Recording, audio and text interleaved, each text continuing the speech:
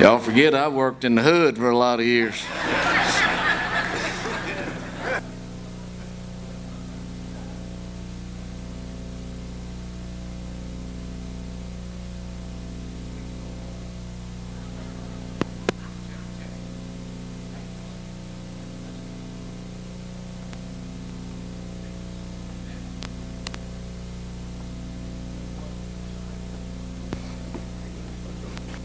No?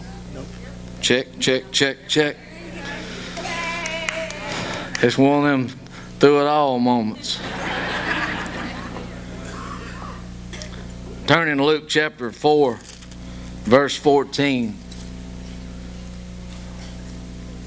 There's a line in that song. I had not thought of that song in years.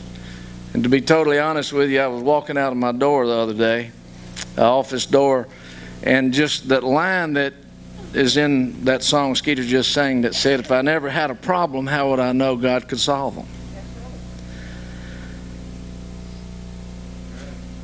And I don't really know how to put into words the thinking of some Christians today, in that they think that life is just que sera, sera, and they just won't have any issues, any struggles, any battles.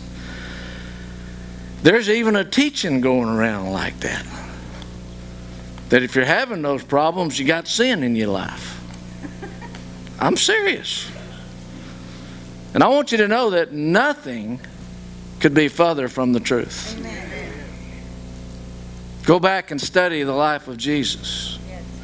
Study the apostles, the disciples, great men and women of God throughout the ages, missionaries that have been cannibalized on foreign missions, that went knowing they'd heard God tell them to go to the mission field. I saw a story not long ago about a missionary that was killed overseas. I've forgotten where it was, but many years later, his son grew up to be a grown man, went back to the same place as a missionary and led the man to Christ that killed his father.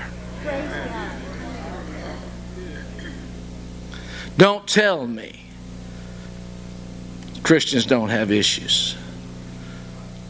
Jesus plainly said that while you're in this world, you will have tribulations. But that's one of my favorite words. But why? Y'all know? Because it means what's about to be said is of a more importance and more significance and more power than what was previously said. While you're in this world, you shall have tribulations, but be of good cheer. For I have overcome the world.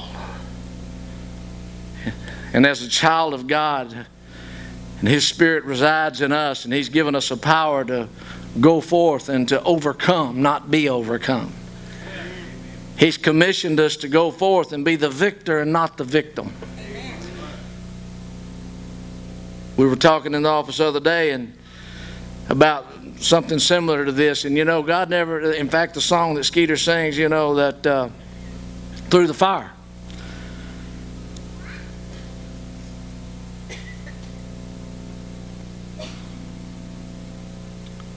We're going to have struggles. Don't think you're exempt, nor think that you're the only one that has them.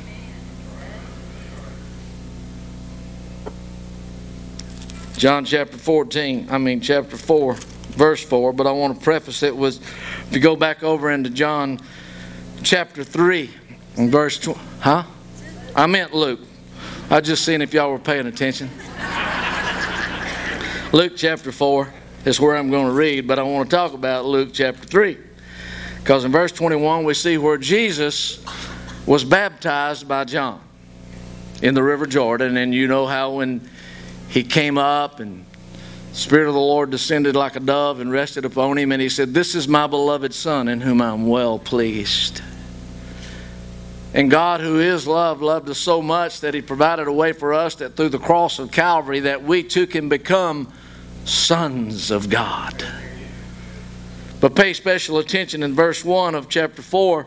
We're not going to read it all for sake of time, but right after Jesus is baptized, it says that then Jesus was filled with the Spirit and was led by the Spirit into the wilderness to be tempted.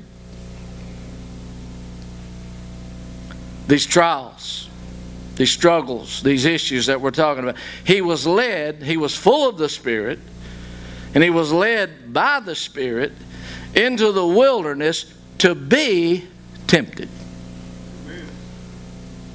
Let's take a time out right there.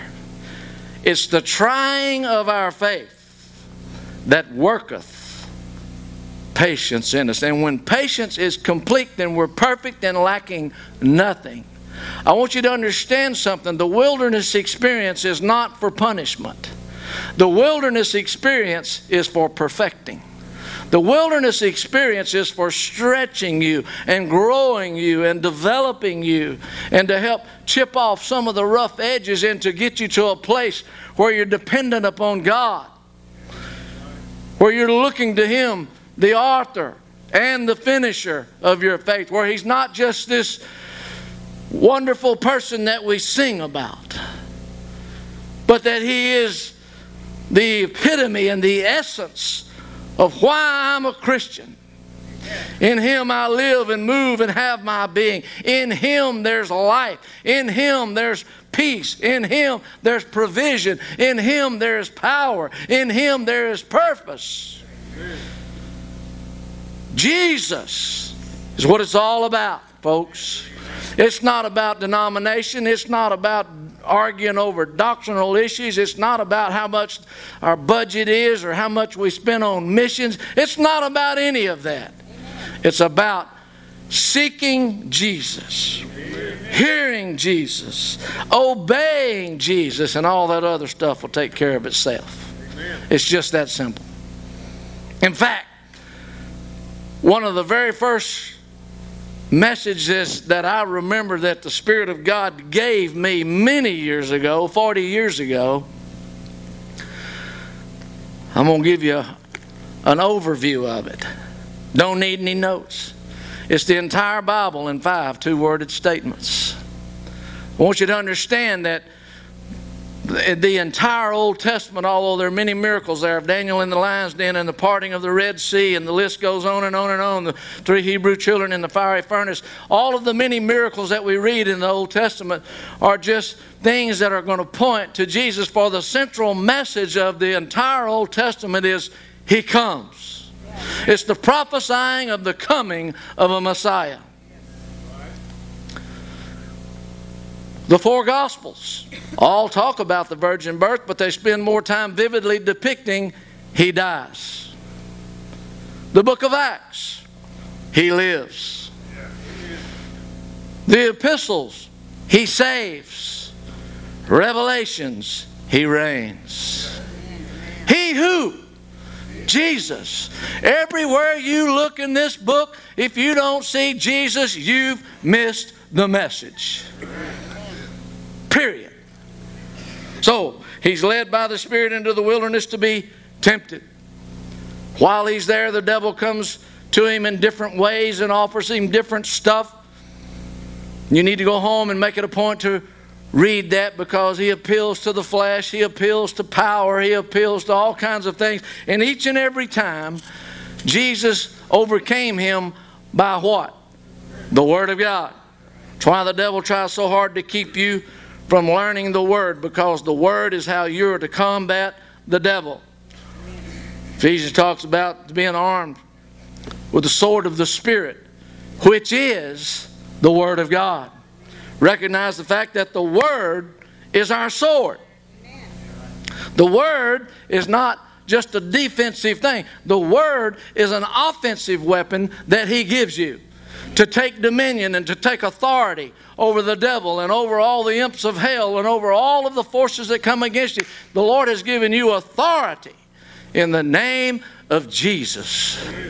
And I want to iterate something that I did 3 or 4 years ago. I don't know why, but this is for somebody here. I want you to stop praying. We ask this in your name, amen. Say the name of Jesus. Amen. We ask it in the name of Jesus. Because when you just say the name, the Lord knows what you mean, and you know what you mean, but we want the devil to hear you invoke the name of Jesus. He trembles at the sound of that name. It's important that you use the name of Jesus. The Word is our sword, and faith in that Word is our shield, whereby we may be able to quench all the fiery darts of the enemy.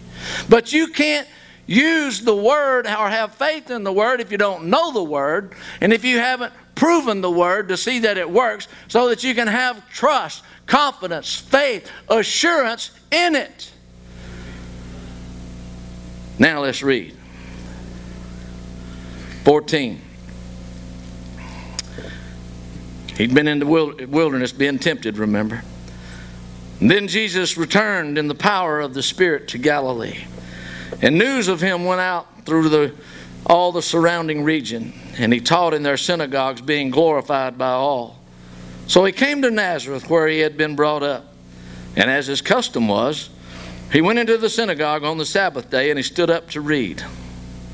And he was handed the book of the prophet Isaiah.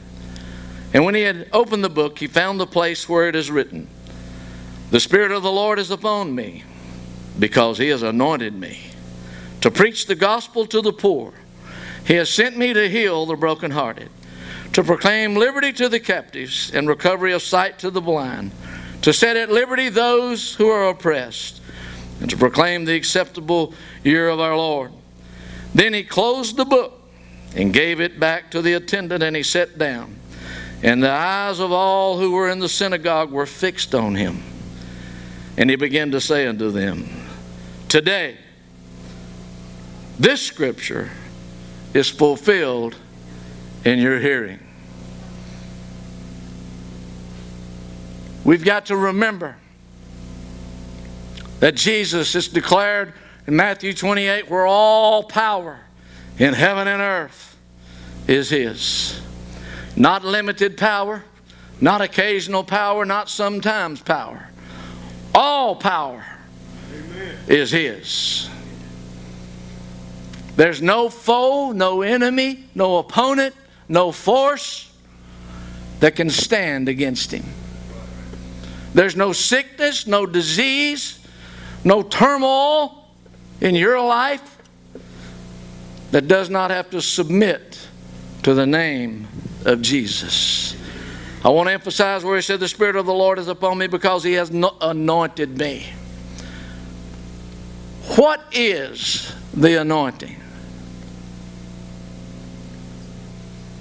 Just what is the anointing? We read in Scripture where it says that it's the anointing that breaks yokes.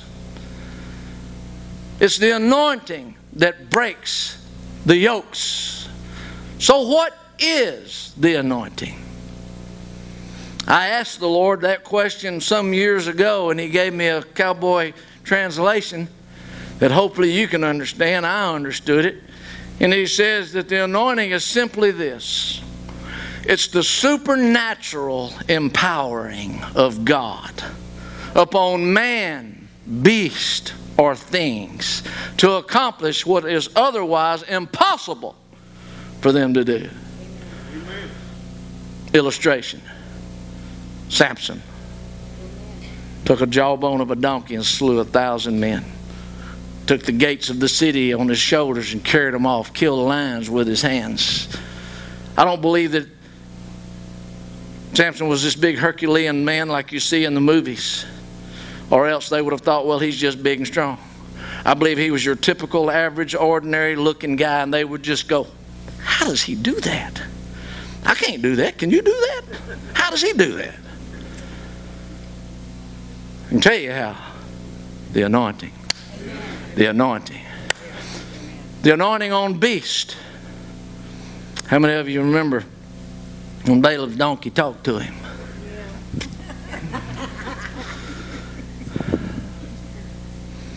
Things. How many of you remember?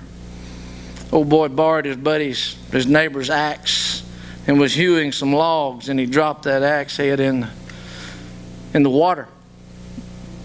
And unlike present day times, people, when they borrowed stuff, they brought it back. And there wasn't a Walmart on every corner.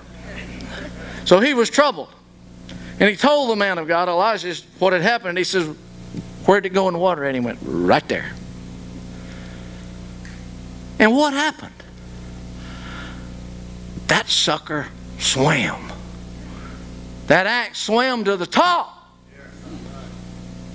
You ever seen an axe swim? I ain't ever seen an axe swim. Have you?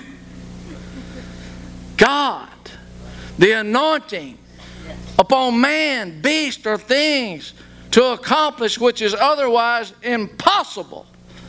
See, the key word was it's the supernatural coming upon the natural. Our natural man is limited. The supernatural man is unlimited. So that's how it all begins. He's anointed. Anointed to what? To preach the gospel to the poor. Poor in spirit. Broken. He's come to preach the message of hope. The message of salvation. The message that there is a way out. The message of it don't have to end the way it looks. Your circumstances, as has been said before, does not determine your destiny. Your decisions do. And your actions and your faith with the decisions that you make. I want to remind us continuously. Oftentimes, faith without works is dead. That's why we have a lot of Christians being so frustrated. We pray and go on about our business and just expect God to do everything all the time, and a lot of times He does, but oftentimes He's wanting to use you as a conduit to bring about the answer to the things that you're praying about.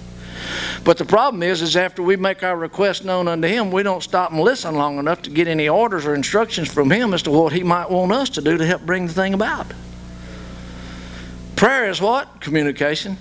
Communication is what? Two-way, not one way. Gunner's been trying to teach me that for a long time.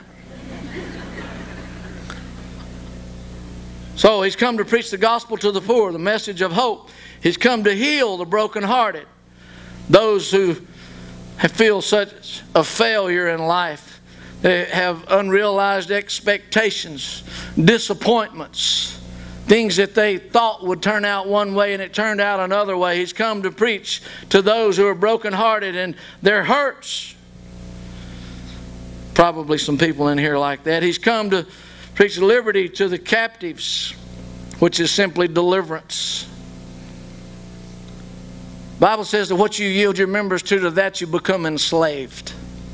If you yield your life to drugs, to alcohol, to Satanism, to gambling, to pornography, to the lust of the flesh.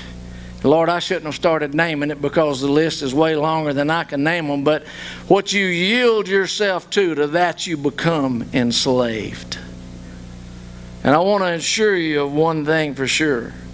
Thou shalt have no other gods before Him. Amen.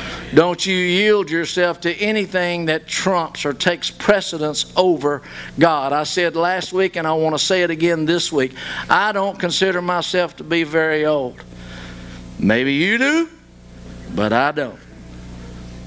And I remember in my lifetime when our lifestyles were patterned around God and church. And we'd fit ball or taekwondo or soccer or rodeoing or whatever. We'd fit that in around God. But you was going to go to church. You was going to be at the supper table. You were going to be a family. You were going to do the things that you were supposed to do. And God, and then everything else was second. Nowadays, everywhere I turned, they try to fit God in where they have time. Because everything else takes precedence. Now, I'm not here to say that life isn't busy and that you shouldn't be involved in things. I'm not saying that at all. But anything that comes between you and God being first, you better self-check. You better inventory, because it might have become something more than what you have wanted it to be. But God can deliver you that. He can deliver you from the addictions to alcohol and drugs, etc., etc., etc. He's come to preach the recovery of the sight to the blind. This speaks of healing, physically. Physical healing. That's a word that preachers are afraid to use nowadays. But I want you to understand something. My Bible says that Jesus bore stripes on His back for our healing. I want you to know that I believe that where He says, if any among you is sick, let him call for the elders of the church, and they'll anoint him with oil and lay hands on him, and the prayer of faith will save the sick, and the Lord would raise them up. I believe that Jesus, this same Jesus, not another, has not grown old, weak, feeble, and senile. I believe He's the same yesterday, today, and forever. I believe anything He's ever been able to do, He's able to do today. And I will pray over sick people, and I will believe and expect God to be God. I can't heal anybody, but I'm telling you what He says in His Word. Don't be reluctant. It ain't your reputation on the line. It's His. Pray for the sick. He's come to set at liberty those that are oppressed. This means those who are constantly worrying or under an unjust authority or a rule. You know, the devil loves to cause oppression in us, which will then turn, if we're not careful, into depression. The Lord's come to deliver us from that. The Lord hadn't given us a spirit of fear, but of what? Power and love and of a sound mind. That's what God's given us. But the devil tries to distract our attention from the one that we should be looking to, from the one that we should be obeying. He tries to get us to looking at any and everything else but Him. Tonight I want to challenge you to refocus. Stop worrying. And lastly, he says, to preach the acceptable year of our Lord. That's now. Every day is a good day. Every good and perfect gift cometh from above, and cometh down from the Father of lights, in whom there is no variableness, neither shadow nor turning. He's always at the noontime position. He's always at the pinnacle of His ability to do things in your life. There are questions that you can ask that I promise you I can't answer. But as Mark is saying, I know a man who can. I don't know everything, but I know the one that does. And I know this, that He's got a good plan for our life, and that if we trust Him with all our heart and don't lean into our own understanding, but in all of our ways acknowledge Him, we'll let Him direct our path. He's got a much better plan for you than you can plan for yourself. It's just that simple.